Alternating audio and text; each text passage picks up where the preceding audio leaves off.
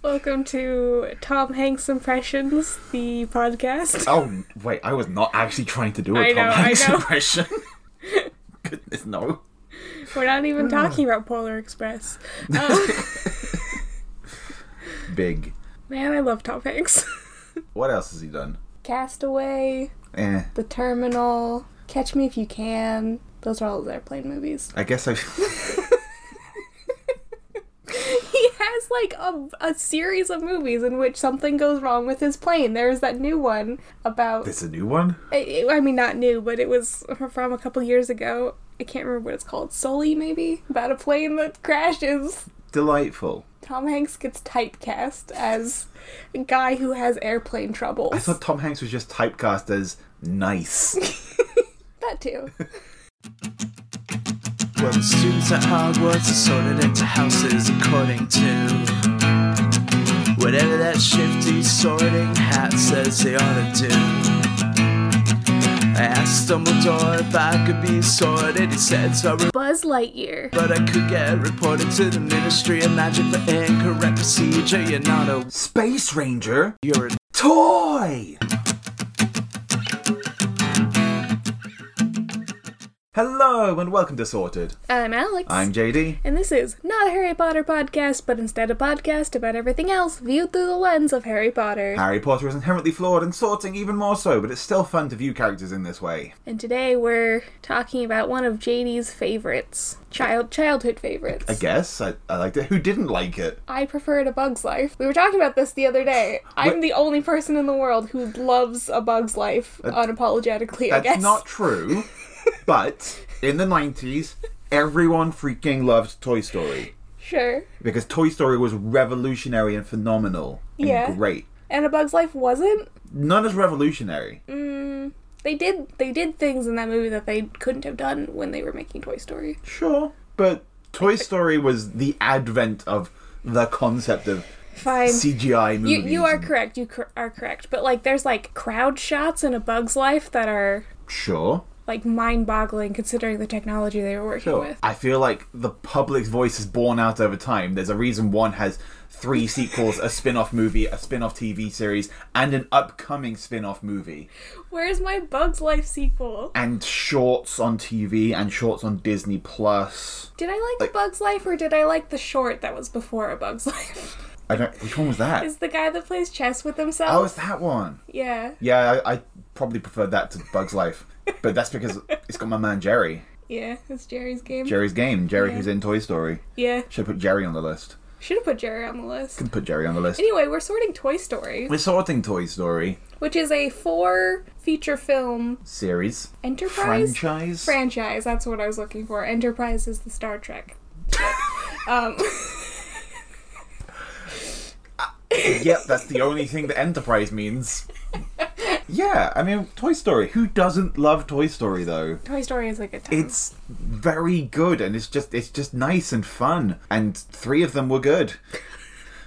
Do we want to talk at all about how, like, both of us seem to be more attached to Toy Story 2 than the original? Yeah. So as a kid, Woody was always my favourite character. Yeah. I had a Woody costume. Yeah. I had a Woody. Of course, yeah.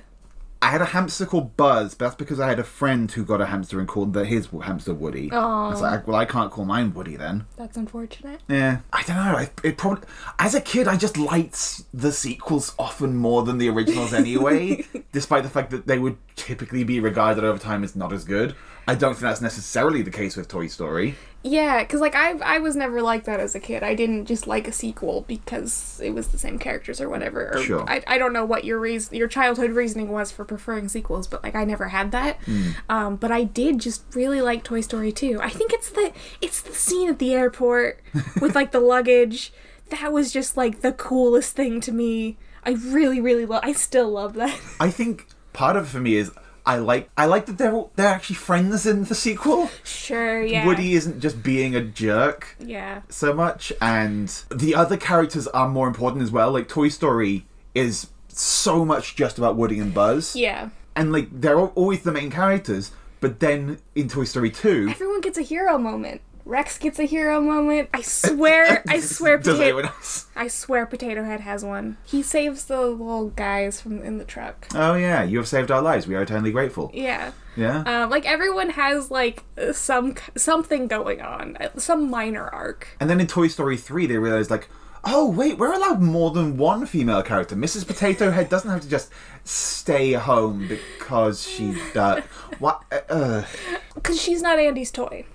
Right. She is. She was a gift for Molly. Yeah, but she's Andy Molly's toy. basically just took her. Yeah. So like Andy was at cowboy camp. Yeah. Yeah. Molly was still around, so Molly's toys couldn't just like disappear. Right. I forgot. That is not an appropriate toy for a child of Molly's age. She gets it for Christmas in the first one, which Yeah. is like a toddler. She's like 6 months old or something. Is she? She's. I'm pretty sure she's like practically a newborn. No, she's like.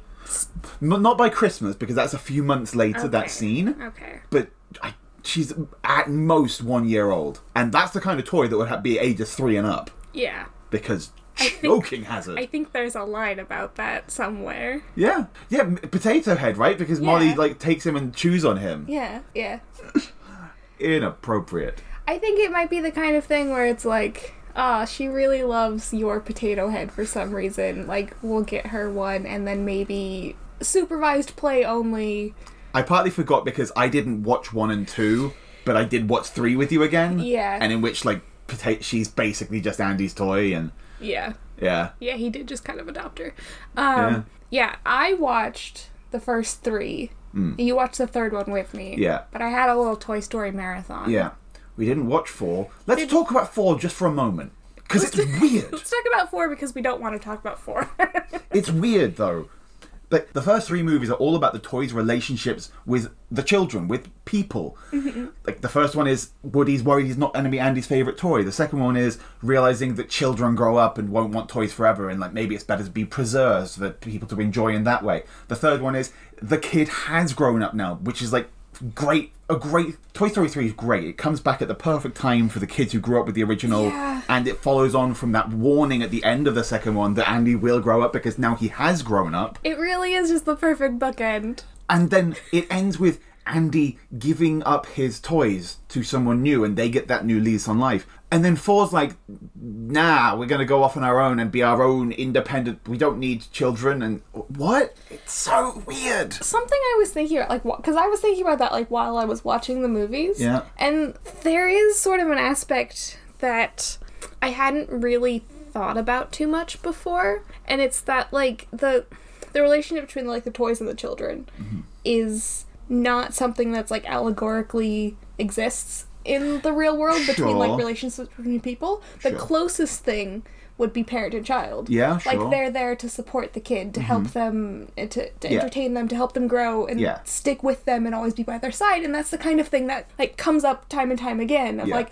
you know, Woody will constantly be like, Andy's going to college, but we still have to be there for him. Like, if he wants to put us in the attic, then, like, it's our job to wait for him for when he's ready to come back to us. And that is really parallel with, like, being a parent and sending your kid off to college, and, like, they have to go out and do their own thing, Yeah. but we'll still be there for you. Yeah. And I think kind of maybe what 4 was trying to get at is, like, at some point, like, the parent has to kind of step back entirely and be like, you can live your own life now. And it's weird that it's doing that when Andy's not involved. That's the thing. They've kind of already done that by leaving Andy and being Yeah. like, don't just put them in the attic. Give them to someone new who can appreciate them.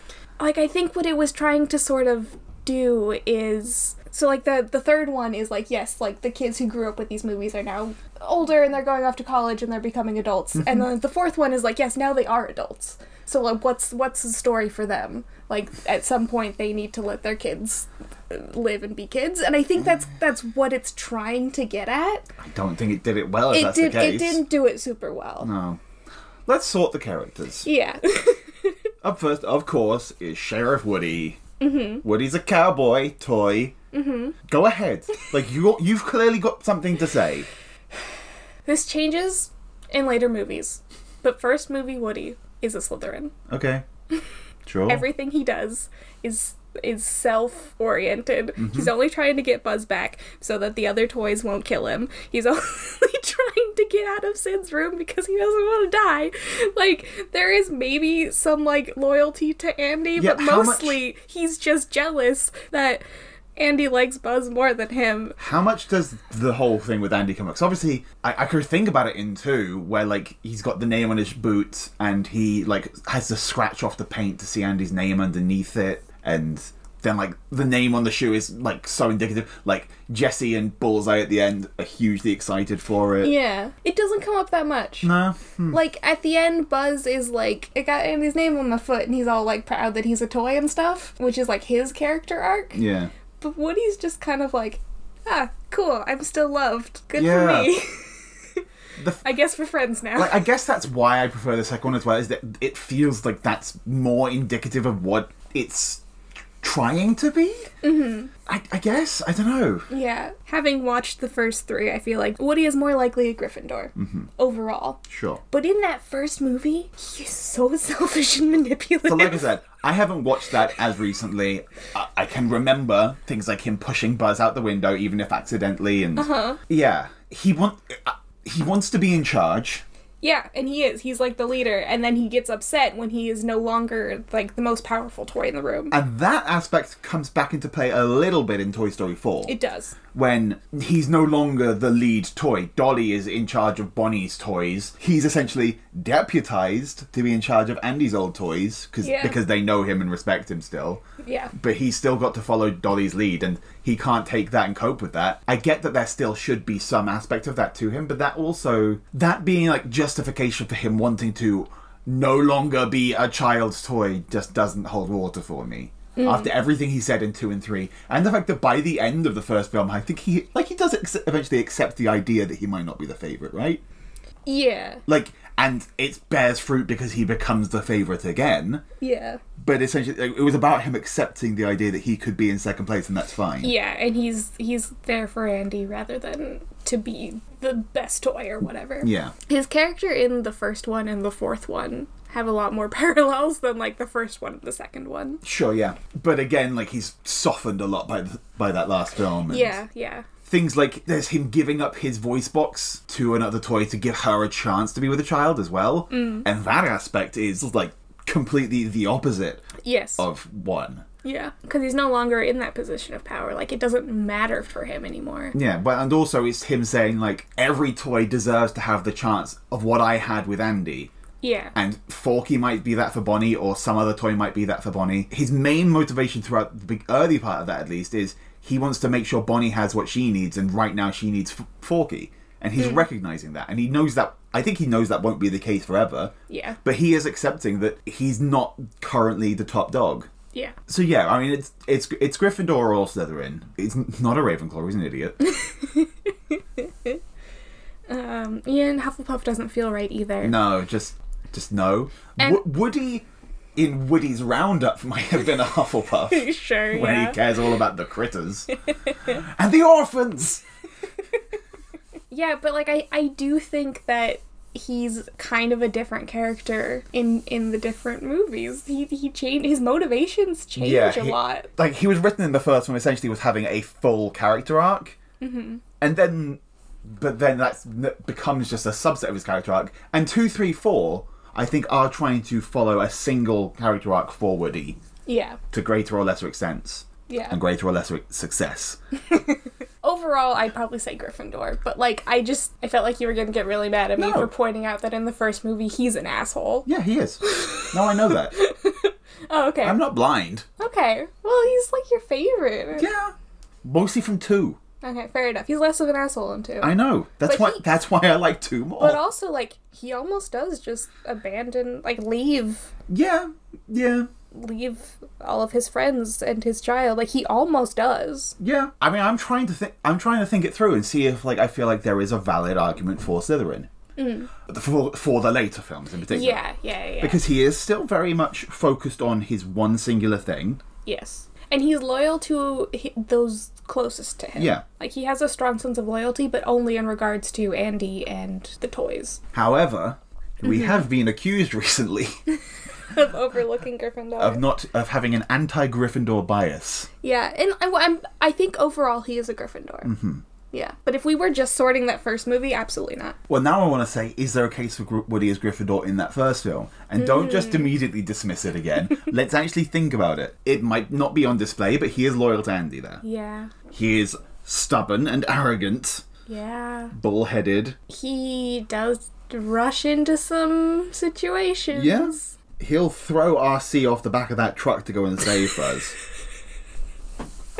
She sure will. Despite how stupid and suicidal that is. Yeah. Again, maybe he develops into Gryffindor, at least by the end of the film. Maybe, yeah. So I think we should settle on Woody for Gryffindor. Probably. Gryffindor! Next up is Buzz Lightyear of Star Command. Buzz Lightyear to the rescue! I didn't do any of Woody's catchphrases. There's a snake in my boot. Somebody's poisoned the water hole! That was a little bit of a Tom Hanks impression, actually. It was a little bit, yeah. Yeah. I don't think it was the worst impression I've ever done. Ride like a wind, bullseye. That was worse. Not the best. You got a friend in me. Okay. You got all your Woody lines out of your system? Yeah, but Buzz gets, hay un amigo in me. Buzz Lightyear. He's also a toy. It's also a toy. Or is he? You are a toy! Or, in the credit scenes for Cars, you are a toy car. Best part of the movie Cars, when they Carsify all the Pixar movies. Why don't they do goofy stuff like that anymore? Yeah. Like, rewatching Toy Story 2 and the, like, bloopers at the end, so good. So good. The fake bloopers are, phenomenal. So funny. And, Just like, incredible. Nowadays, Toy Story 3 and 4 have more, like, Marvel-style mid-credit scenes. Yeah. Like, just finishing off the story with epilogue. It's like, no, that's not what I'm here for. yeah, remember that time that Woody fell in the sellotape? And he just had tape around his butt and he needed help from one of the crew members to get it off? Remember the time that Stinky Pete had a couple of Barbies in his box? Because basically he was casting couching them? Oh, no. That's what it was. Yeah. He was trying to fuck those Barbies. Oh, yeah. Yeah, I'm aware. So Buzz Lightyear. Yeah. He's introduced thinking he's a real space ranger. Uh-huh. It's never made clear why. That's just the factory setting on all the Buzz Lightyears. To be fair... When they're produced, I don't want to get into when a toy becomes sentient, at what point in the manufacturing process. Well, we see it, because we see Forky being made, and we see him come to life. Do we? Yeah. That's the whole thing. Bonnie makes him in her first day at school. I don't remember. She, like, sticks the googly eyes on him and wraps the pipe cleaner around him, and... At what point does he become... where I think Woody's, like, just, like, facing the camera, and we see the fork getting up behind him, and Woody and all the other toys are equally shocked by this. Apparently they've never seen this happen before either. And the idea is it's because I think it's to do with the child's belief. No, because the toys in the toy store. Yeah. Because I think the idea that Four's trying to put out is that he becomes a toy when Bonnie believes he's a toy, and So it becomes Tony Hale. Like the child's intent. Yeah, so I guess the toys in the toy store have it because they're accepted as being toys already. Yeah. I guess. They have been created as toys. Yeah, I guess. I started this by saying I didn't want to get into this. Yeah. Just accept that at the point of creation, all Buzz Lightyear toys are sort of programmed with this set of knowledge that they are Buzz Lightyear. And it is all of them, because we see the second one, we see the other one in Toy Story 2. Yes. But there's also things like... And Buzz returns to that when he's factory setting. So it is something in the original settings of And that. why there's factory settings for a toy that just has a couple of voice clips and some lights doesn't make sense either. But also, there's Woody, who I was never clear... Are they supposed to be the toys from the show? No. No? No. They are mass-produced replicas? To some extent, yeah. Probably less mass-produced than, like, modern toys, like Buzz Lightyear, but Sure. yes. Because when we see him in the show, he's a puppet. He's got, like, a little mouth hinge that moves up and down. Yeah, sure, okay. He's got strings attached to him. No, you're right. He doesn't have the pull string. For whatever reason, I always kind of got the impression that Andy's dad or possibly grandfather had worked on the show and just stolen Woody from the set after the show was cancelled. No. Fair enough. Yeah, that's not But- it. The fact that Woody doesn't know anything about Where he came from? his toy origins? line. Like, Buzz knows all about Zurg despite never having seen a Zurg. Woody doesn't know about Jessie and Bullseye and We Pete. don't know anything about where Woody came from either. We know that it was Andy's, like, dad's before his. Yeah, an old family toy. And that's it. Ugh. We don't know, like, maybe Woody's just forgotten because he's so old. I guess. Toy ages are baffling. Yeah, because we see Gabby in Toy Story 4 is like 60 years old. Yeah. And she remembers being in the factory or whatever. Yeah. It's troubling Yeah. to think about these things. Don't think about Toy Story. Like Cars. Just don't. Cars is even worse, but yeah. Cars is even worse. You know there's a deleted scene where, like, Lightning McQueen has a nightmare that his engine has been put in a different car, and then it's just a brain transplant? Yeah. What? Yeah. We're not here to talk about Cars. No. I don't want to talk about No one wants the the implications of the world building of Toy Story. Buzz Lightyear, when he's in his Space Ranger mode, unequivocally Gryffindor. Yeah. He is prototypical hero. I'm here to save the day. I'm great and blah blah blah. Shoot you with my laser. Yeah. No signs of intelligent life anywhere. Is Buzz? Is regular Buzz that different? Regular Buzz, once he's accepted he's a toy and he's just trying to help out, he's a himbo. Yeah. Like, he's Woody's best friend and what really wants to support his best friend. Mm-hmm. He's a fucking moron. Yes. Like, actually really dumb. Yeah. Particularly- But, like, weirdly athletic Yeah. for a toy. That's particularly the case, I'd say, in 3 and maybe in 4, I forget, when he doesn't have to be in charge as much. Like, in 2, Yeah. he's got to be more in charge. So Buzz also gets, like, incapacitated a lot. Like, in 2, he's replaced by the Yeah. other Buzz. In 3, he's reset. I think the writers are under the assumption that Buzz is more fun in that form. Because they love to give us, like, factory setting Buzz. Yeah, it's true. Like, maybe because that's how he spends the majority of the first movie, so that's, like, the iconic iteration of Buzz Lightyear. I'm not sure. Yeah. Like, that's what people are expecting from that character, or maybe they just think that it's funny. I'm looking at the list. I feel like we've got a pretty Gryffindor-heavy cast here. We're going to make up for the rest of... So the rest of Sorted by just putting all of Toy Story in Gryffindor. I do think Buzz probably remains a Gryffindor. Yeah? He's got that, like, friendship, loyalty kind of stuff. He's got that jump into a situation without really fully thinking it. Like that scene in Toy Story 2 where they're like, let's cross the road by disguising ourselves as caution cones. I think for Terrible plan. But he goes for it. And it works. I think for Buzz there is an argument for Hufflepuff. Sure. Like, going off of that friendliness and loyalty Yeah. and support and everything. But I think a lot of the way that he goes about it, especially in 2, like 2 is a great example where, like, he is going out of his way to go rescue his friend. Yeah. Feels more Gryffindor than Hufflepuff. Yeah, sure. In the way that he's just sort of jumping into this situation and doing some really stupid things. Okay. Yeah, Yeah. sure. I'm gonna say Buzz Lightyear's a Gryffindor. Gryffindor again. Up next is Jessie, and I'm going to shock you when I say that she's a Gryffindor. Turns out, toys are Gryffindor. House hot take. Your favourite toy is apparently a Gryffindor. My favorite toy as a child was a stuffed dog. Absolutely a Hufflepuff. Yeah. So Jessie, Woody's sidekick, kind of. She was introduced in Toy Story 2 and is another toy of a puppet that was used on the same TV show as Woody back in the 1990s. I don't know what decade, 50s, 60s, She was once... 70s? No, it was black and white. It was, yeah. She once belonged to a girl named Emily, but then When Emily she grew up. loved me, when she... You know the song. Sarah McLachlan. Yeah.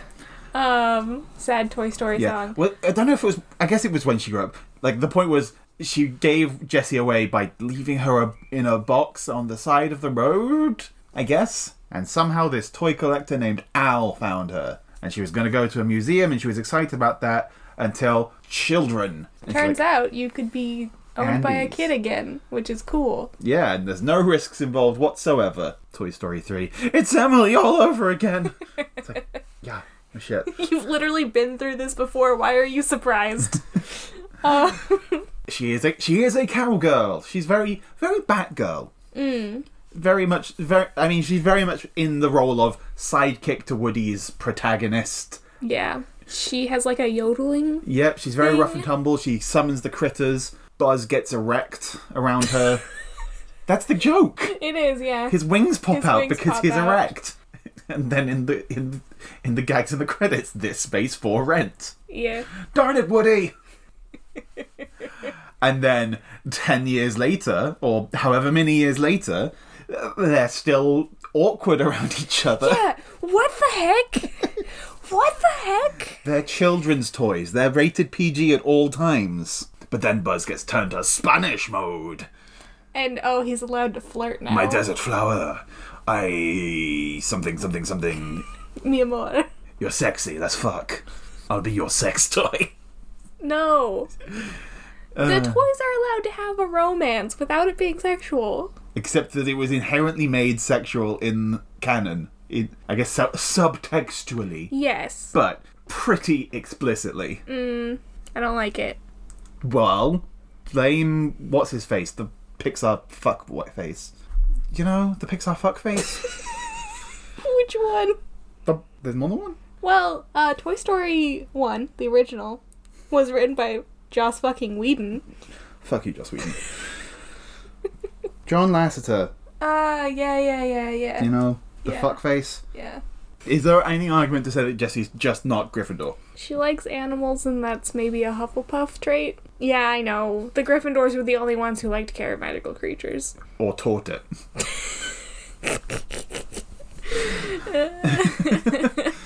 Like, Hufflepuff's like plants. Yeah.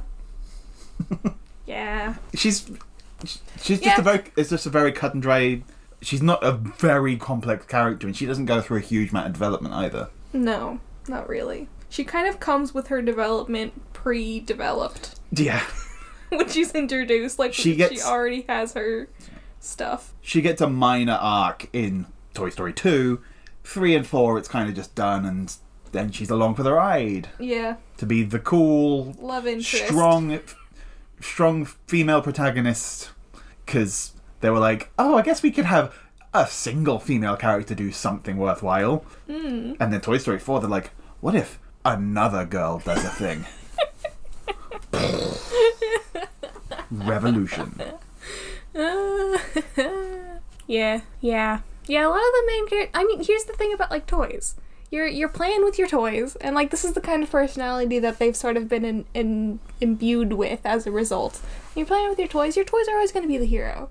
You know? Well, not all of the toys are the hero. That's true. What about One-Eyed Bart? Yeah, I love One-Eyed Bart. One-Eyed Bart, a.k.a. Mr. Potato Head. Yeah, this... absolutely not a Gryffindor. Sure. Cannot. No. Mr. Potato Head is presented as a crotchety old man Yeah. toy.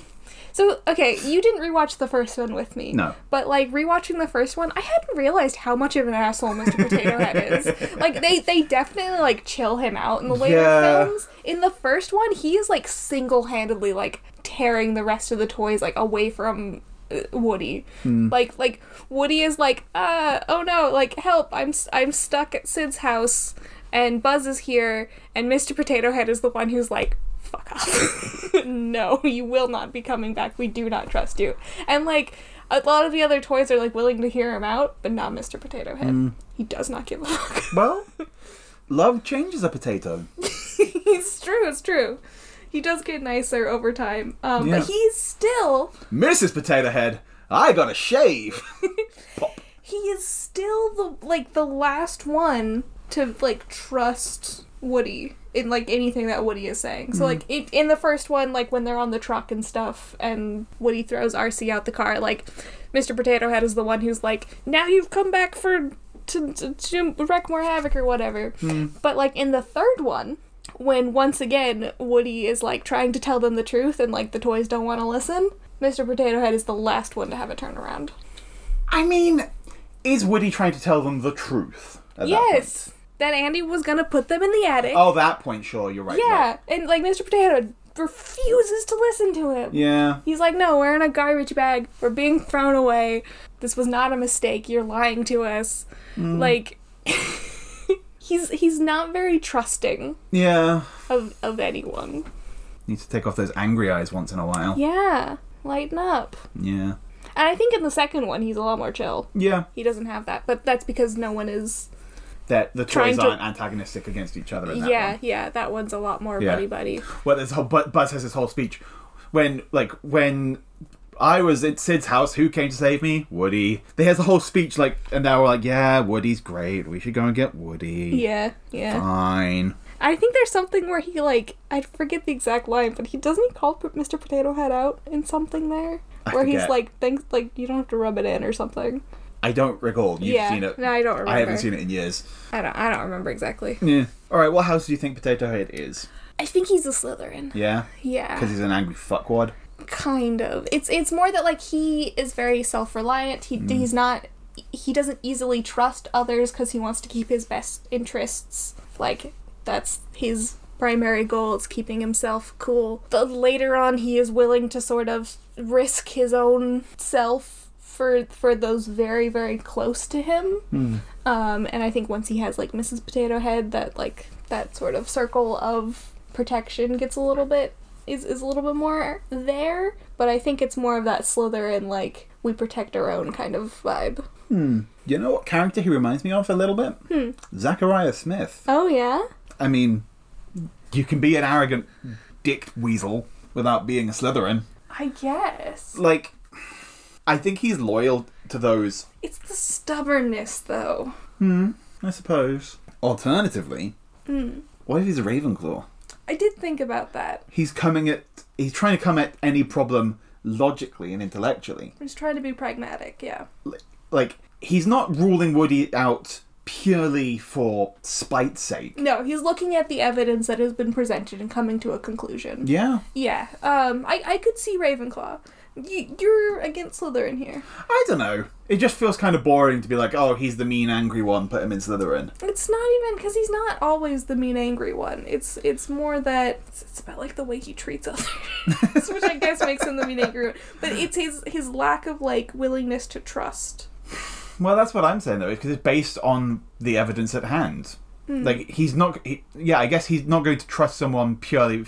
He doesn't want to take someone purely at their word. Sure. He wants to be given a concrete reason. I guess that's fair. Especially as I think in general he's more willing to trust someone at their word when there isn't concrete evidence against their word. Yeah, sure. Like, I think he's one who would trust facts over feelings. And the more I'm talking, the more I'm liking this take. Yeah, no, that's fair. Facts over feelings is very... Yeah. And besides, we've got to have some controversial takes for next year's Resorted. I want to put Mr. Potato Head in Ravenclaw. Fine. Ravenclaw! Yeah. Boom. Who's next? Well, we've got One-Eyed Bart's partner. I guess it's not clear in the gameplay. What was she called? One-Eyed Betty? Yeah. I can't believe the other potato-based one-eyed criminal that's married to this one and has children with him is here helping him on his crime. It's so surprising. It's really fun. Mrs. Potato Head, introduced as mostly a cameo gag at the end of or mentioned at the end of the first one as being a toy for the infant child. We've already talked about this. And so, therefore, Andy takes her because, Yeah. And then they're married. So, during the adventure of Toy Story 2, she's the stay-at-home wife. She tries to prepare him for his adventure by packing some things. And I am mostly thinking about The credits. the outtakes version. And some cheese putt. and some Cheetos in case you get hungry. And some monkey nuts. Monkey nuts? For what? Well, for the monkeys! Come on, everybody. That's it. I draw the line at monkeys. And some Play-Doh. Whoa! Oh no, that's the chattering teeth that makes him do that. Oh, yeah. The Play-Doh just pushes all of his things out. Oh. It's a really good gag. If you don't watch any of the Toy Story films again, just go and watch the credits to the Go first. watch the credits. Did the first one do that? No. Go and watch the credits to Toy Story 2. And there were a couple around that period. Yeah. Monsters Inc. did it. Pixar, bring that back. One-Eyed Betty's a Hufflepuff. Yeah? Well, Mrs. Potato Head's a Hufflepuff. Sure. She's just a very loving, caring, supportive person. Yeah. Like, I think she wants to make Mr. Potato Head better. Yeah. Like, anytime that he's kind of being extra crotchety, I think she kind of will be like, no, don't do that. Like, Yeah. calm down. Yeah, she, Such a boring take. I know. She's not a very well-developed character. is the She's thing. not. She's in the main characters because it's weird to do Mr. without Mrs., but she's barely even a main character. I think she's only really a main character in 3. In 2, Yeah. she's still very much a side character. Yeah. Yeah. Eh. It just felt rough doing him without her. Yeah. Did you ever have a Mr. Potato Head? I'm pretty sure he did, yes. Yeah. Yes. Yeah, I did. Let's just sort her and move on. Yeah, that's fine. Who's next? Well, up next is their force field dog. Oh, sorry. The attack dog who makes force fields or something? What do they like? What's the line? I brought my attack dog, and he has a built-in force field. Yeah, attack dog with built-in force field. That sounds right. It's Slinky. Slinky is my favorite of the toys. It's fascinating. Was a Slinky dog a thing before Toy Story? Or did they just want to have a Slinky included, but they're like, well, that's not remotely a character, so make him a dog as well? I do not know. I do know that you could, at one point, buy a Slinky Oh, dog. of course. You can buy all the toys in Toy Story Yeah. because it's the most easily marketable film of all freaking time. I'm not convinced it did exist before. No? I don't know. That's a shame. It's a very good toy. Yeah, I mean, it exists now. Really, as a toy, a Slinky is probably better. You can't do the pushing downstairs thing with a Slinky dog. Yeah, They just wanted to turn a Slinky into a character, I think. that's fair. Yeah. I love Slinky. Yeah. He's a good boy. He is a good, loyal dog. Yeah. He is. Remember when I was talking about how Mr. Potato Head is the first one to turn against Woody? Mm-hmm. He is the last. Sure. He trusts Woody. Even Rex. Yeah. Yeah. Like the scene where he's calling across the window from Sid's house, Yeah. and everyone else is like, "Oh, you're alive." Oh, just kidding. Like, you tried to murder Buzz. Everyone else leaves except for Slinky. Slinky is the last one. Like, he is the last one to give up on Woody. Sure. And in the earlier scenes as well, like, he trusts him. I probably think it because his role is downplayed in 3 and probably 4 because his original voice actor died and they replaced him, and so they minimized his role to avoid that. Which is a shame. Yeah. Absolutely. But yeah, he's so I'm thinking of that where absolutely- Rex is the one who's more like to decide with Woody because they needed someone to step into that role, I guess. Yeah. But yeah, originally it was absolutely Slinky. He's Cool. a good, loyal dog. Yeah, what do we know about dogs? They're Hufflepuffs. All dogs are Hufflepuffs. I mean, and Hufflepuff. this film absolutely corroborates it. Like, they Yes. write the dog character to be very loyal. So go Hufflepuff boy. Yeah. What else is there to say about Slinky Dog? I love Slinky. He doesn't have an arc at any point, really. No. Like most of the other main toys have an arc Like, somewhere. some development. Not Slinky. Yeah, he's just there to help. He's a good boy. Well, I brought my attack dinosaur, who eats force field dogs. Speaking of Rex. It's Wallace Shawn. Oh Yeah. yeah. Inconceivable. I also recently watched a Goofy movie, and he's the principal in that. He's another one who shows up a lot of things. He's in Yeah. Incredibles. Yeah, he is. He's Yeah. Mr. Incredible's boss. Yeah, He's just got an incredibly distinct voice. he really does. And to be fair, I think Rex is a character where that shines through the least. Yeah. Rex feels different. Like when you think about like that voice and like the characters that voice has, Yeah. that, like brings to mind, Rex isn't one of them. No, because Rex is very different to those other characters. Because Rex Yes. is nice, It's true. and he's not normally playing nice He characters. does usually play some kind of asshole. Yeah. Rex is kind of cowardly Yes. in a fun way, which gives him a unique personality. Yeah. Rex is a dinosaur, which, again, toy dinosaur. You'd expect him to be the brave one. No, he's a scaredy cat. Yeah. And as introduced in 2, he faces his problems by trying to be good at video games, but he has tiny little T-Rex arms, so he can't use the controller. Almost like they're not designed for toy plastic dinosaurs. Yeah. But then he gets a different dinosaur friend in 3 who Yeah. also likes video games, so Yeah. Rex and Trixie can play video games together, and that's And nice. that's very good. Yeah. Yeah, Rex is afraid of everything, but like he wants to be the cool, brave dinosaur. And then he Yeah. gets his arc in 2 because he wants to be able to defeat Zurg in the video game, and he defeats him in real life by swinging his tail and accidentally knocking him off the elevator. Yeah. I did it. I defeated Zurg. Father. Oh, 2 is so good. 2 is really good. Oh, let's watch every film again. I already have. You can watch them. I'm gonna watch A Bug's Life.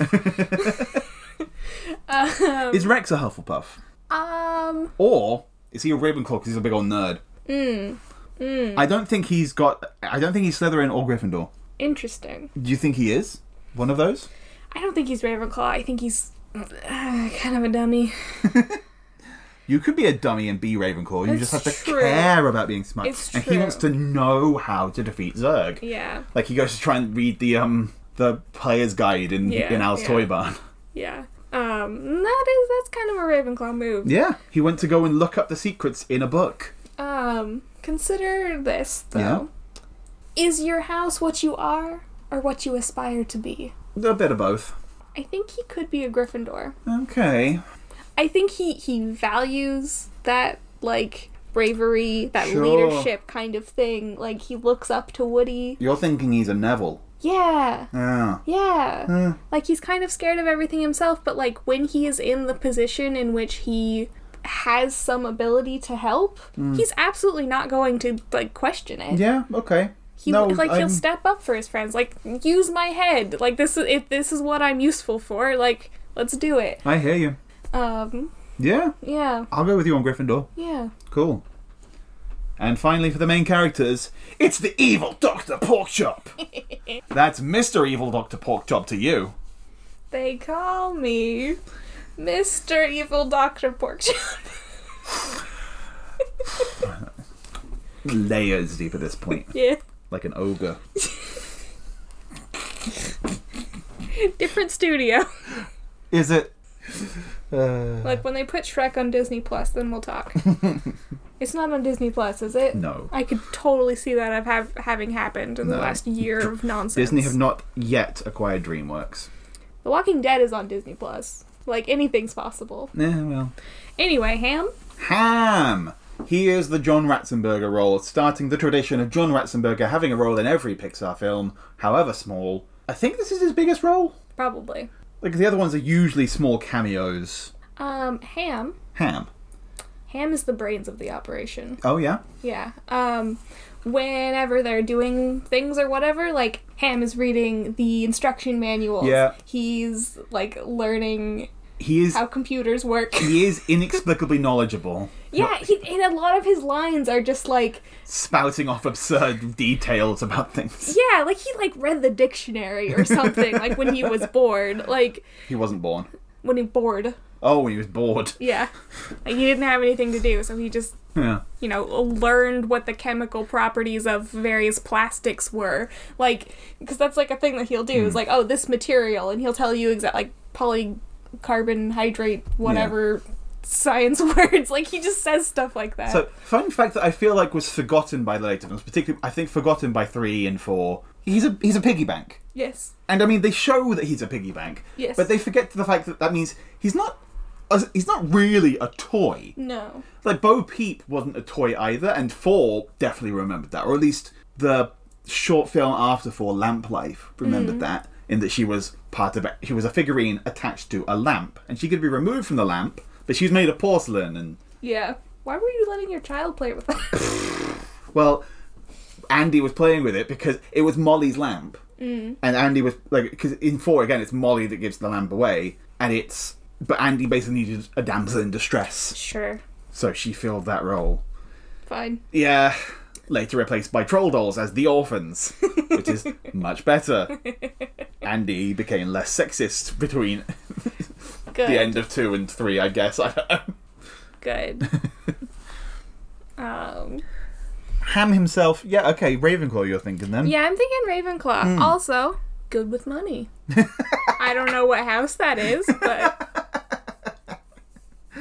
that's something he is. He often kind of partners up with Potato Head a bit because they're like presented as being the older toys or the Yeah. older personalities at least. Yeah. They're the ones that like seem like they should be going off to play cards, and I think they do play I cards think they do, yeah. at one point. So those two are the ones that question things the most. Yeah. And if you were arguing that Potato Head was in Ravenclaw, Ham is even more so. Okay. I think though the way that like Ham is more like, to me, feels like he's more directly interpreting facts that he's been given. Okay. Whereas I feel like Mr. Potato Head's just kind of being a grump. Also, they both like to flirt. It's true. Get in the car with Barbie. I'm a married man. I'm a married potato. I'm a married potato. I'm a married spud. I'm a married spud. So make room for the single fellas. Yeah. Like, buddy. You're What? You're a pig. You're a pig. You're a coin bank. I guess he's loaded. Yeah. Like, that's it, I guess right? he became a toy when Andy started playing with him. I don't want to think about it. I don't Yeah. want to get into this. Yeah. Ah. Yeah, it's weird. Okay. We're done with the main characters then, yeah? Yeah. Yeah. It's time. It's time. It's time for the lightning bolt round. First up, Andy. Andy, the owner of the toys, the child who grows up and is voiced by the same actor in all of the films, which is so good. My heart. Yeah. Obviously for 3 and 4 they had to get a new kid to play Andy, but they got the original kid to play Andy to play the 17-year-old Andy, which is so good. But Yeah. I believe, get some new lines in 4. I forget. I think I saw him credited. Must be the flashback when Bo Peep is lost or given away or whatever. Probably something. Because Molly's yeah. definitely older at that point. So Yeah. So Andy, obviously we don't see him a lot, but he's the one that the toys are loyal to and owned by. He loves his toys. I think he's very creative and clever and insightful. Goes off to university at the end. Yeah. I think he's Ravenclaw. Sure. Like, he's constantly writing elaborate stories for his toys to act out. Yeah, you're absolutely right. And he's very, he constructs things as well. The beginning of 3, when you've got the flashbacks, the home movies, he's playing, Molly comes in and breaks things, and any real child would be so mad at their little sibling for smashing up things, but he's just like, oh no, it's okay, it's just the attack of the 50-foot baby. Yeah. Whatever the line is. He's really chill, like very well adjusted. Yeah. And you mentioned this when we were watching 3, when he plays with Bonnie at the end as well. You're like, what 17-year-old is so chill that they... Yeah. I can only hope he's going off to university to go into childcare. Yeah. Or, maybe writing or something. I could see something like that as well. But yeah, he's just a good kid. Up next is Andy's mom, Mrs. Davis. We don't know a whole lot about Andy's mom. We know Nope. that she's a single mom. We don't know why. We don't know why. We know that there's no ill will towards Andy's father. Probably dead. Probably. She regards Woody as an old family toy on that side. Yeah, probably just didn't want to animate another person. There's a popular fan theory that she is Emily. I don't know. It's a theory online that people have. I think it's based on... Oh, I forget why. I didn't read too much of it, but... Yeah, I don't think that adds up. Well, what house is she? I think she's a Hufflepuff. Sure. She loves her kids. Yeah. That's all we know about her. Right. Tell me about Molly. Molly, Andy's younger sister, who is Bebe in the first 2 films, and we get even less of her than the other 2. Very little of Molly. We see her as a tween who's kind of she's a younger sibling. Yeah. She wants Andy's room when he leaves, and she's Yeah. like, "Oh, I'll say I'll miss you if I get your room. Yeah, I'll do this, that, the other. Yeah. I don't care about Barbie. Throw that away. I'm gonna go Slytherin. There you go. That's your Slytherin." Oh, okay, fine. Up next is Sid.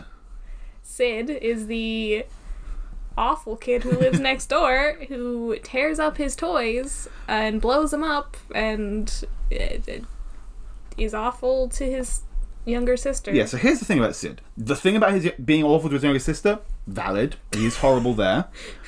And he's clearly got issues, unresolved issues, but doing weird stuff with his toys. Weird, not evil. Blowing them up, They're plastic. being destructive for the sake of being destructive. It's not inherently evil to blow up inanimate objects. It's only because we know they're animate that it's such an issue. Sure. Yeah. He's not a pleasant child. And the fact that he's horrible to his sister is a thing in and of itself. Yeah. I mean, he's nice to his dog. Yeah. But I'm just pleased that by the time of Toy Story 3, he's got a job and he seems pretty chill and happy. yeah. 'Cause he's the garbage man that shows up, which is so neat. And again, also voiced by his original actor. Which is awesome. For such a tiny little bit of scatting. Yeah. I love it. What house is he? Slytherin's too obvious.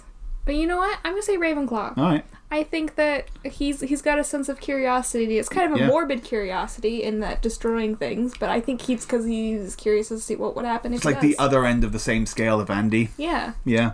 He's like a mirror reflection of Andy. Yeah. Tell me about Bo Peep. Bo Peep. So yeah, as mentioned, originally just a damsel in distress.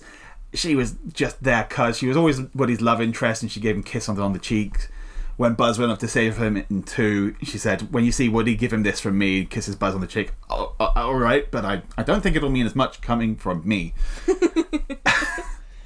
And then in 4, they're like, let's bring her back and do a love story with Woody. I remember hearing like the initial concept was just a love story between Woody and Bo, and I was like, oh, that's interesting. I guess. You were really excited about that. Yeah. Yeah, and then it was... It was a weird... Because now she's a badass action hero, because of course she is. Because she can't be worthwhile while also being girly. No, she's got to lose the dress now and wear a cool badass cape instead, and use her shepherd's crook as a weapon, and there's only one kind of worthwhile woman. Yeah, I hadn't thought about that in that term, but that is very much a trend that I don't like. Sometimes, fine, but not. That's the thing. Every time we push towards having women being like awesome action hero types because that wasn't a thing that existed. But now it's the only way that writers seem to know to present worthwhile women. Yeah, you know what? Fuck that. Yeah. The first 3 films, as she's presented, she's absolutely Hufflepuff. She's loving, doting, caring. Yeah. And then she trends towards Gryffindor because of the action hero thing. But I'm just going to stick with Hufflepuff because Bo Peep in the 4th one is so different.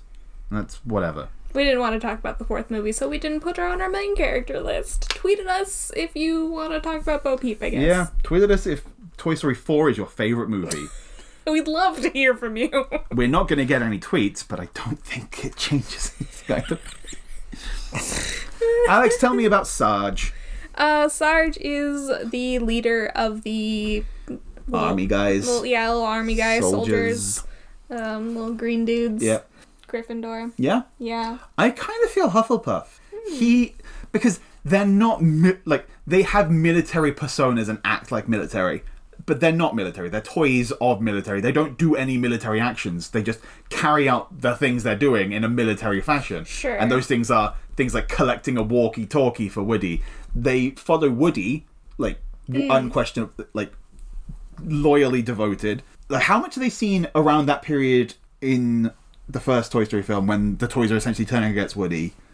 We don't see them much at all. Yeah, they're mostly at the beginning and the end, right? Yeah, because probably because they're just stuck in their little tub. Sure, they can't get out. That, and I think that if they'd been around, they would have complicated things because I think they probably would have still stayed loyal to Woody, probably as their commanding officer. Yeah, that's fair.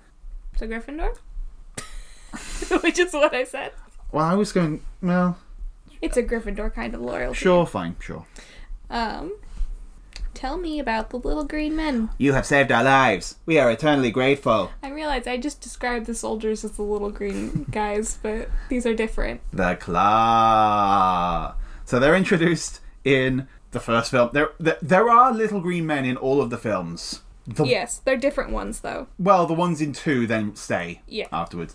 In the first one, they're shown as being prizes in a claw game at Pizza Planet because they're alien-themed. I don't believe they have anything to actually do with Buzz Lightyear.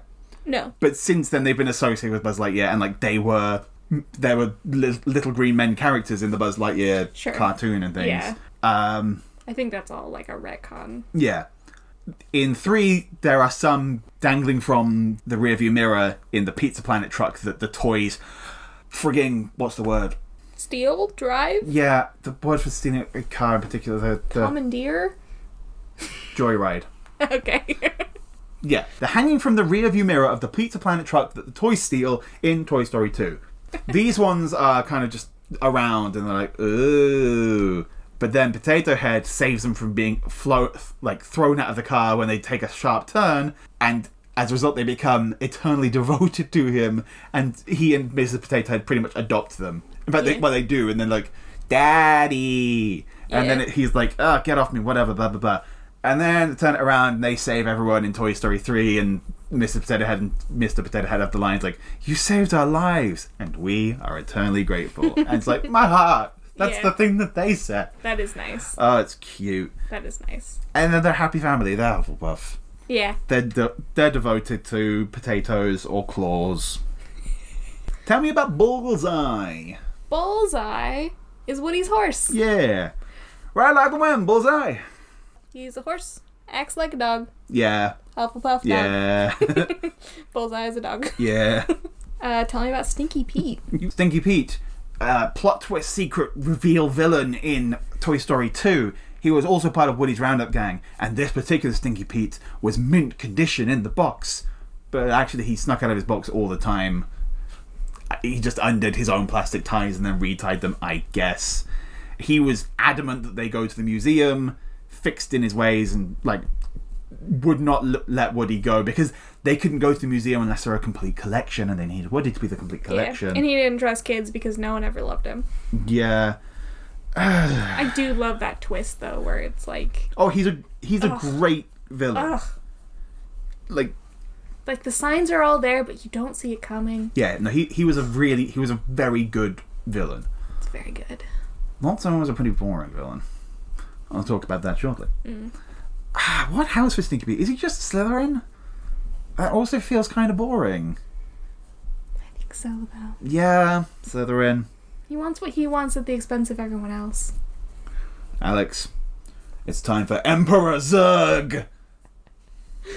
Zurg is just Darth Vader. It's just Darth Vader, who we've discussed as a Hufflepuff. So I'll never join you. You killed my father. No, Buzz.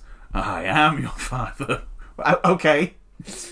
Verbatim, but fine. yeah, because it's good and it's fun. He's mentioned throughout the series, but only a character in 2. yeah. And apart from at the end of 3, when a new one joins Sunnyside. Yeah, Which is fun. that's fun. I am gonna say Hufflepuff though. Oh! Well, didn't we recently decide that Darth Vader is a Yeah, Hufflepuff? that's what I'm saying. But also, the moment that the battle is over or whatever, he's played his role that he was assigned. Yeah. He and the other Buzz are just playing catch. He's like, "Yeah, I love you, son. This is great." Yeah. Are you coming with us, Buzz? No, thanks. I'm gonna catch up with my dad. Yeah, absolutely a Hufflepuff. That's great. He was just playing a role, and he. He's just got a flair for the dramatic, and he wanted to say the line and do the thing. Tell me about Al. Al is a fat, slobby, capitalist business owner who steals toys from children to make his own money. He's the most stereotypical Slytherin you can possibly imagine. Yeah. Alex, up next is Wheezy. Oh, Weasley's a penguin with a squeaker. But it's kind of broken. Yeah. Until he gets it fixed at the end. Yeah, they put him up on the shelf of broken toys. And Which is a terrible plan for your broken toys. Don't do that. the dust aggravates his condition. So his squeak, he can't call for help because But he has got squeak. a hell of a singing voice. Oh yeah. Yeah. Well, that's once the squeaker's fixed. You got a friend of me. I think Weasley's a Hufflepuff. Oh, sure. Tell me about Buster. Buster is Andy's dog that he gets for Christmas at the end of the first film. In the second film, he's a puppy, he's super excitable, and he knows the toys are real. He serves Woody as his loyal steed because he doesn't have Bullseye yet, because apparently dogs and horses are just the same thing. In 3, he's a fat, old, lazy dog, and it's great. He is a Hufflepuff, because of course he is. He's a dog, and all dogs are Hufflepuff. Good dog. Alex, how about Barbie? Ooh. Specifically, Which Barbie? Yeah. we meet various Barbies in Toy Story 2 in the toy store, but I'm specifically thinking about the Barbie in Toy Story 3, who is the singular one who is a protagonist and a major character in that film. Okay, yes. That Barbie, I think, is a Ravenclaw. I think so too. I don't think there's much else I need to explain why? Well, she's initially presented as being the kind of stereotypical bimbo, and she's very sad about being abandoned by Bonnie, but then she meets Ken, and again, it starts out seeming kind of vapid and cutesy, but the moment she realizes that Ken is on the bad guy's side, she turns against him. She's like, no, we're finished. Those are my friends. They comforted me and supported me through this. They are good toys. And then she helps them with their plan, and it's great. And she tricks. What's that line that she has about, like... Authority should derive from the consent of the masses, not through threat of force? Something close to that. Something like that. Yeah, it's just yeah. And then the other toys are just like... She gives me, like, big Elle Woods from Legally Blonde. Oh, yeah! Like that kind of thing. Where it's like, yeah, she can be fashionable and fun and peppy, but, like, she can also be, like, very super much. smart and, like, know what she's doing. Yeah. Yeah. Yeah. Yeah, Barbie's a Ravenclaw. Also, I love her. Tell me about Ken. Ken is himbo incarnate. Initially a villain, but does turn against Lotso as soon as he realizes the Barbie won't support him or anything, really. Lotso's just like, she's a Barbie doll, Ken. There's a million more like her. Not to me, there's not, he says, while turning his head like 180 degrees to look at her. He loves his fashion. He hates being called a girl's toy. Whatever. Friggin' ingrained sexism and homophobia and what have you. Yeah. But Ken's a Hufflepuff.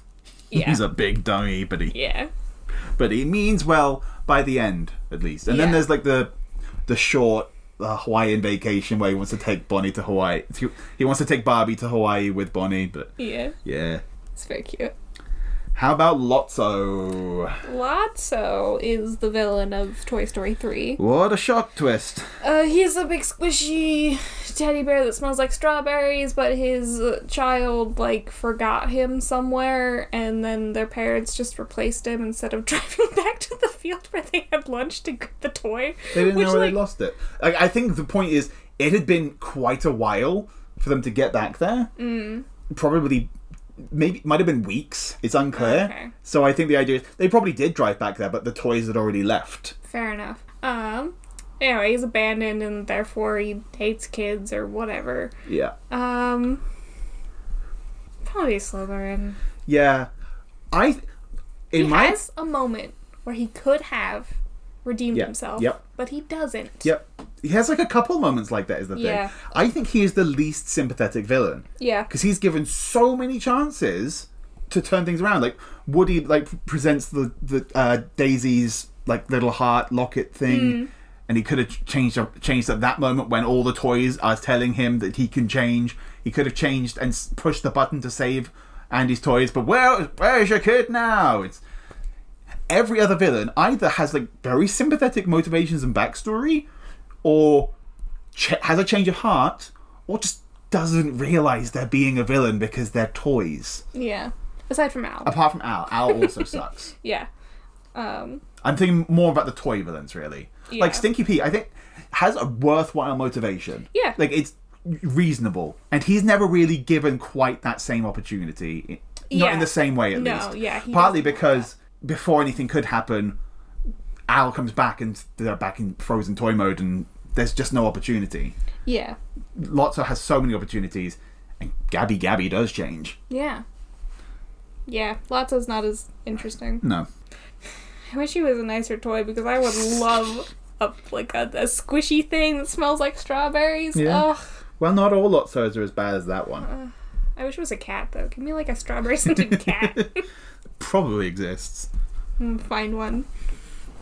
Right, tell me about the chatter telephone. So the chatter telephone... What that's called? They don't give the character a name, that's just what the name of the toy was, so I believe that's how it's credited. Sure. Yeah, the chatter telephone is a telephone at Sunnyside Daycare that doesn't seem to be able to talk unless you're holding the phone. His mouth is the... Yeah, except that, like, later on, they can hear him from a distance without needing the phone. So he's just yelling. He was whispering before because he was telling Woody secrets. Right, so when they first got there, he could have easily just told everyone that there was a problem, but he didn't. Whatever. He's kind of in the role of, like, the undercover secret agent and the informant giving Woody the information. The scene where he and Woody are, like, talking things out about everything at Sunnyside is such a fun scene. It is. Really sets up the heist movie sort of thing. Yeah. Which is great. He does get broken, though, and betray Woody at the end, but I'm still gonna say Gryffindor. Yeah. How about Chuckles, the clown. The clown. I was like, which one is Chuckles? The clown that, like Lotso, was forgotten at the park or whatever. Very sad and kind of talks like this. Yeah. Adopted. Lotso wasn't my friend no more. He wasn't anybody's friend. Dramatic backstory. Exposition character, really. Adopted by Bonnie, I think. Did he live in the kitchen? I don't know was that exactly. just where he was? I'm not entirely sure. Bonnie Yeah. brought him home from Sunnyside because he was apparently broken. Yeah. I don't think he ever gave up on his kid. No. No, I think he's a Hufflepuff. We get that little scene where he's got a very soft voice and said, "No, they didn't. They only replaced you." Yeah, yeah. Yeah. And he held on to the, like, little name tag. Mm-hmm. And, like, he's sad about it. He's sad that his kid's gone. Yeah. He's sad about everything that happened, but He's just a sad clown. still loves her. What house? Hufflepuff. Cool. Tell me about Mr. Pricklepants. Mr. Pricklepants is played by Timothy freaking Dalton. Is a hedgehog who is a Shakespearean actor because of course he is. He's a Ravenclaw. Yeah. How about Trixie? Trixie is a dinosaur. Triceratops. Yeah, she's a herbivore. Cool dinosaur. Kristen Shaw. She is voiced by Kristen Shaw, yeah. She knows how to use a computer. She's super smart, probably. She likes to hang out with the other dinosaur toys down the street. Just Which a dinosaur toy. This opens up I have so many questions. I'm gonna say she's a Ravenclaw. Yeah. Yeah. Tell me about Buttercup. Buttercup is a plush unicorn toy who, at the end of Toy Story 3, we're seeing is now Buzz's steed, I guess. Because why not? And he's just a very friendly, good guy. I'm going to go Hufflepuff. Nice. How about Dolly? Dolly is Bonnie's Woody. Yeah. Well, it's interesting. She's the leader of Bonnie's toys, but she is the one that's cast in the role of the villain in Bonnie's games. Which I think is a fun, different twist. Yeah, that is fun. I think part of that might just be like she's one of the oldest toys. She's been around the longest. Yeah. I'm gonna say she's a Ravenclaw. She seems really level-headed. Tell me about Forky. I wish I didn't have to. Forky is a disposable plastic fork with googly eyes and a pipe cleaner that comes to life and it wants to be trash. Doesn't want to be a toy because he for some reason, even though he's come to life as a toy, he's still got a mindset of thinking he's trash. It raises infinitely more questions than the first three already had. I don't want to think about it. 4 should have never happened. Probably just no. Don't make us ask these questions, Pixar. Stop it. I guess Slytherin, because he runs away from his problems and he doesn't think things through. I don't know. A coward. Yeah, I guess. Giggle McDimples. That I had to think for a while there. That's the little Polly Pocket police officer that works with Bo Peep. Right. We're into 4 now. Gryffindor. Yeah? Probably. Yeah, sure. I don't know. Yeah. I don't remember a whole lot. I didn't rewatch that one. Yeah. Gryffindor vibe. Tell me about Bunny. Bunny is a plush bunny toy that was like a prize at the carnival who's attached hands to Ducky, and they were just put in the film, I think, just to give some cameos to some comedians. Yeah. They're fine. Hufflepuff. They didn't add a whole lot of the plot, did they? Oh no, they're just there for jokes mostly. Ducky? I would say the same. Yeah. Yeah. Yeah. Hufflepuff again. Tell me about Gabby Gabby. So Gabby Gabby is the villain of 4. She's like an old talking doll toy based on Talkie Tina from the X-Files, who was based on the real toy of Chatty Cathy. Yeah. But she had a defective voice box, so no child ever wanted her, so she got left in the shop. She wanted to go with this kid who came to the shop every day. Woody ended up agreeing to give her his voice box so that Forky would be set free. I'm very sure that wouldn't be how voice boxes would work. I'm sure the lines would be coded into the voice box. The technology was old enough. I remember this from the movie because I thought it was really interesting. They talked about, like, the make and model of your particular... It's like a tiny record player or something, and they could swap out the disc. And her disc was fine and functional, but, like, the actual sound player wasn't. Is that a thing that was ever really done with toys? I don't know, but that's how I understood it to sort of work. Seems very convenient. But, like, like, it makes sense, because you pull the string, it winds up, and then it would spin, right? Maybe.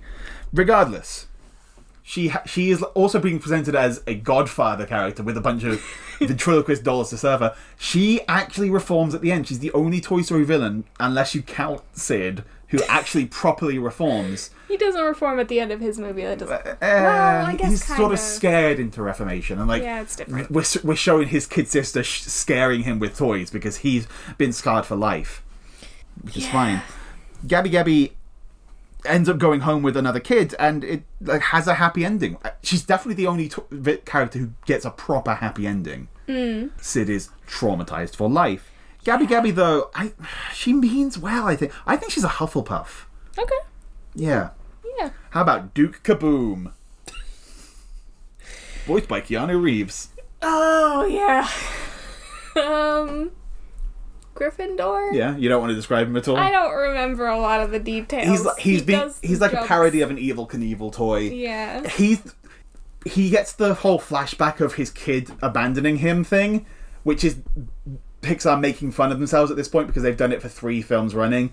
Like, they did it with Jessie and Emily, and that was fine. That was warranted and very sad. Yeah. Then they did it again with Lotso and Chuckles and Big Baby, who's not even a character, so not on the list. So, which gives Chuckles the very dramatic lines, and now they're doing it again here, and it's just gotten old, so they're just making fun of it, which is great. Yeah, that's fair. Yeah, what else? Oh, I said Gryffindor. Sure, sorry. Yeah. You're right.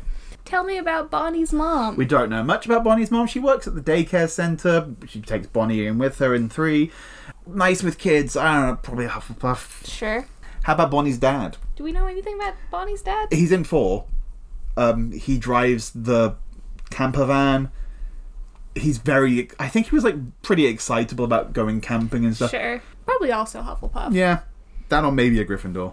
And finally, because we started this list off with Andy. We started with Andy. We gotta come full circle. We end it with Bonnie. Tell me about Bonnie. Bonnie is a good kid, very similar to Andy, eerily similar to Andy. Also incredibly creative and clever and adventurous in her games and such. Yeah. And she speaks through her toys a lot. She's another Ravenclaw, I think. Yeah. Like, the kind of kid that this film works with is a Ravenclaw. Sure. And that is Toy Story Sorted.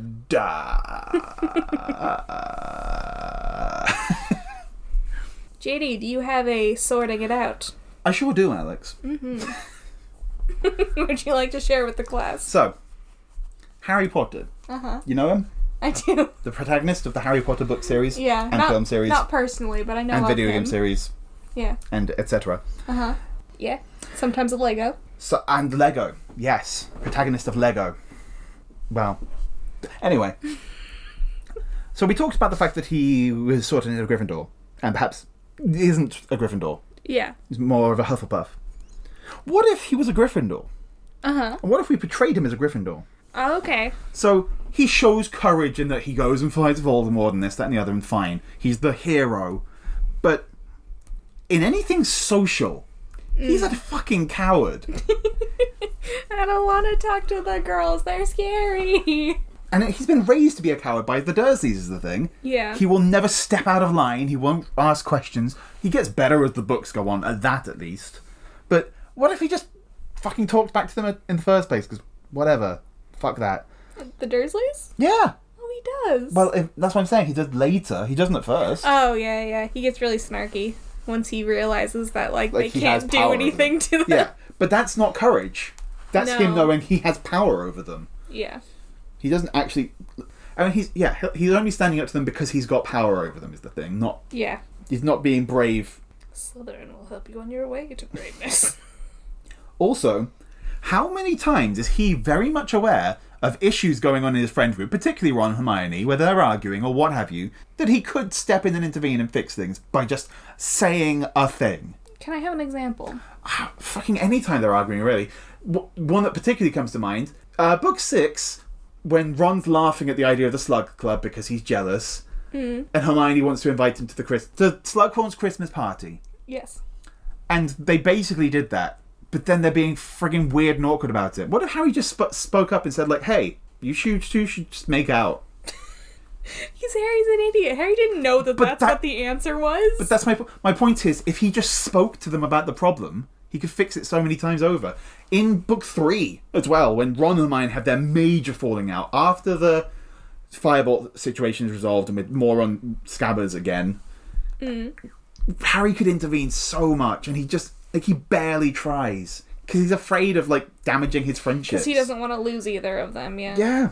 So he doesn't. Because he's a coward. He doesn't do And how anything. about fucking rubbing 2 brain cells together and realising that Hermione's obviously correct about house elves, and she's not going about it the right way, but he has to know that the way house elves are being treated is fucked up. Yeah. But he won't say anything. Well, he does, like, agree with her, but he's just doesn't... Care? Yeah, That's fucked up. it is. He's a coward. Yeah. Make Harry actually brave. Make him stand up to the Dursleys, talk to his friends about problems to fix them, because that's the worst fucking thing in media anyway, and have him actually, like, be pro house elf rights. There are moments where he does do stuff like that. I guess a little, but not much. He stands up to Umbridge. He starts the DA. Well, he sort of gets coerced into starting the DA. Yeah, he didn't want to do that. Well, just because it wasn't his idea, but he steps into that role of leader. Yeah. He's brave when he's got a posse behind him. not when he's standing up to, like, Umbridge. When is he actually standing up to Umbridge? When he... Well, when she's, like, calling him a liar and saying Voldemort's not back. Yeah, and he's like, yeah, Voldemort is back. She's like, you're gonna have detention. I'm gonna, I guess. physically abuse you. Yeah. And he's just like, I can't let her win. That's not brave. That's stupid. Okay, well, Gryffindors are both of those things. He thinks he's being brave. You also get moments like, in the second book, Follow the Spiders. That kind of, like that. And they go into the forest, and they're, like, giant spiders, and instead of just being like, this is a bad idea, it's like, no, we need to find the answer to this, and he trudges on bravely into the spider den. I think at that point, they don't expect the spiders to do anything, because they think that being Hagrid's friends will be enough to protect them. Ron doesn't. Well, no, but Ron's arachnophobic. Yeah. Ron is brave there. Yeah. Ron is facing his fears very much. It's true. Harry doesn't have any issue with spiders. No. Just whatever. I'm not saying there aren't moments where he does well, but my point is Harry Potter is not a Gryffindor, but he could be. And that's how I'd fix Harry Potter today. That's how I'd sort it out. Fair enough. He could be more Gryffindor. He could have that as a more pertinent part of his personality. Thank you for listening to Sorted. And thank you to the Pocket Podcast Network for hosting us. You can find other cool shows on the network, such as Home Viewing. Steampunks. And our other show, Pokemakers. Thank you to Matt Majakamo of the Whomping Willows for the use of our theme song, the House of Awesome theme song. And if you agree or disagree with any of our sortings or nonsense that we have said in this podcast at any point in time, you can find us on Twitter at SortedPod. You can also find us both individually. I'm at CodenameJD. And I'm at Pichu, PTCHEW. And while you're there on Twitter, tweet at us your favourite toy, and we'll sort it. Yay. Not a potato head, obviously. Not Yeah. not one that we've not already Barbie or sorted. Ken. But, what's a toy? My favorite toy as a child was a stuffed dog. G.I. Joe, or Action Man for the people who aren't American. Or, What was your favorite toy as a kid? I don't know, Action Man? Might have been Action Man. Really? Action Man was awesome. Okay. Great. Tweet at us toys. Bye. Bye. Start a new house and it's called awesome. Start a new house, it's called awesome. Start a new house and it's called awesome.